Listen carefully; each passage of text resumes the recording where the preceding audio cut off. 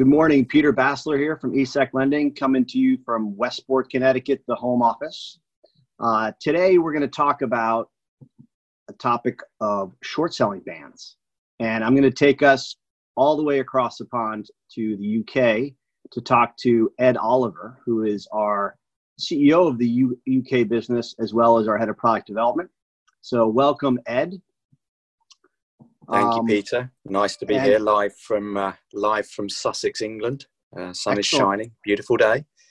Let's get started. So Ed, there's been a lot of market volatility, obviously, and what we've seen in the past, it seems to be happening again, which is regulators seem to be putting in short selling bans.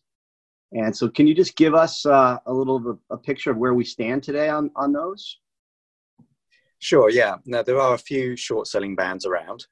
So we started off in Asia probably about 10 days ago when the South Koreans brought in a short selling ban for 6 months. So it's quite a lengthy short selling ban. The Koreans have always been quite sensitive around short selling, so it wasn't a surprise to see them hit the button first. And then at the start of last week, there was significant activity from some of the European regulators doing likewise. So we've got a broad range of European markets that generally have a 1 month short selling ban: Austria, Belgium, France, Greece, and Spain. And then you have Italy, which is a slight outlier at 3 months, but a broad range of activity from the European regulators at the start of last week. And then since then, we've seen one additional ban come in from Malaysia that is out there for a month's period to the end of April. So quite a broad range of response from regulators globally. Great, thanks for that overview. And I mean, I know this idea of a short selling ban kind of seems to make sense from an emotional perspective and from a perception perspective and general public perspective, but haven't we tried this in the past? And what's the general consensus on whether these are effective or not? We have seen them before. You're right, Peter. I think those of us who lived through the financial crisis of 2008, that was really when they first started being used a little bit more extensively. At that time, of course, it was around the financial companies more than it was the broader market. So I think there's a slight difference in approach this time. But we did see short selling bans come in during that period. And it was an interesting case study for many people to look at the effectiveness of those bans. And you asked the question, were they effective? And I think, what we saw post 2008 was actually a lot of people, academics, regulators, looking back and saying, was that the best thing to do?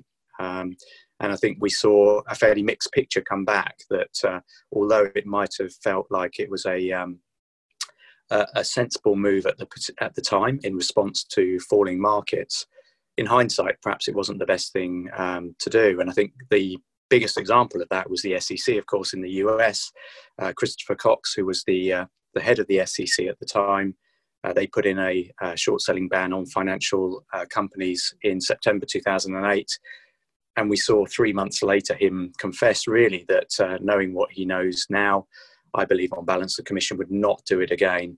The cost of the short selling ban appeared to outweigh the benefits. So they were a regulator that made that decision and then later on looked back and thought that possibly wasn't the right thing to do.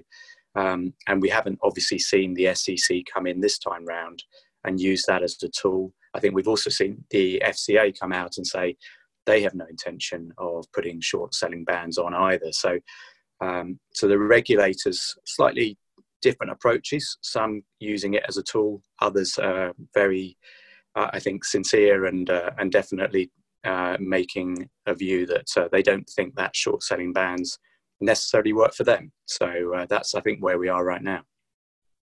Great, thanks, Ed. I think it's interesting to see this happening again, and when you see academics and regulatory comments all kind of support that this doesn't really work. It's unfortunate that we're in this place again, but we are in new times and lenders need to know what's going on. This does not affect their lending programs. And I think it's important that we keep people informed. So we have, Ed, put together a piece that talks about where we are with the bans, what regulators have said, what academics have said, and also summarized, some of the recent articles. So that's something that anybody who's listening is interested in seeing, please contact us.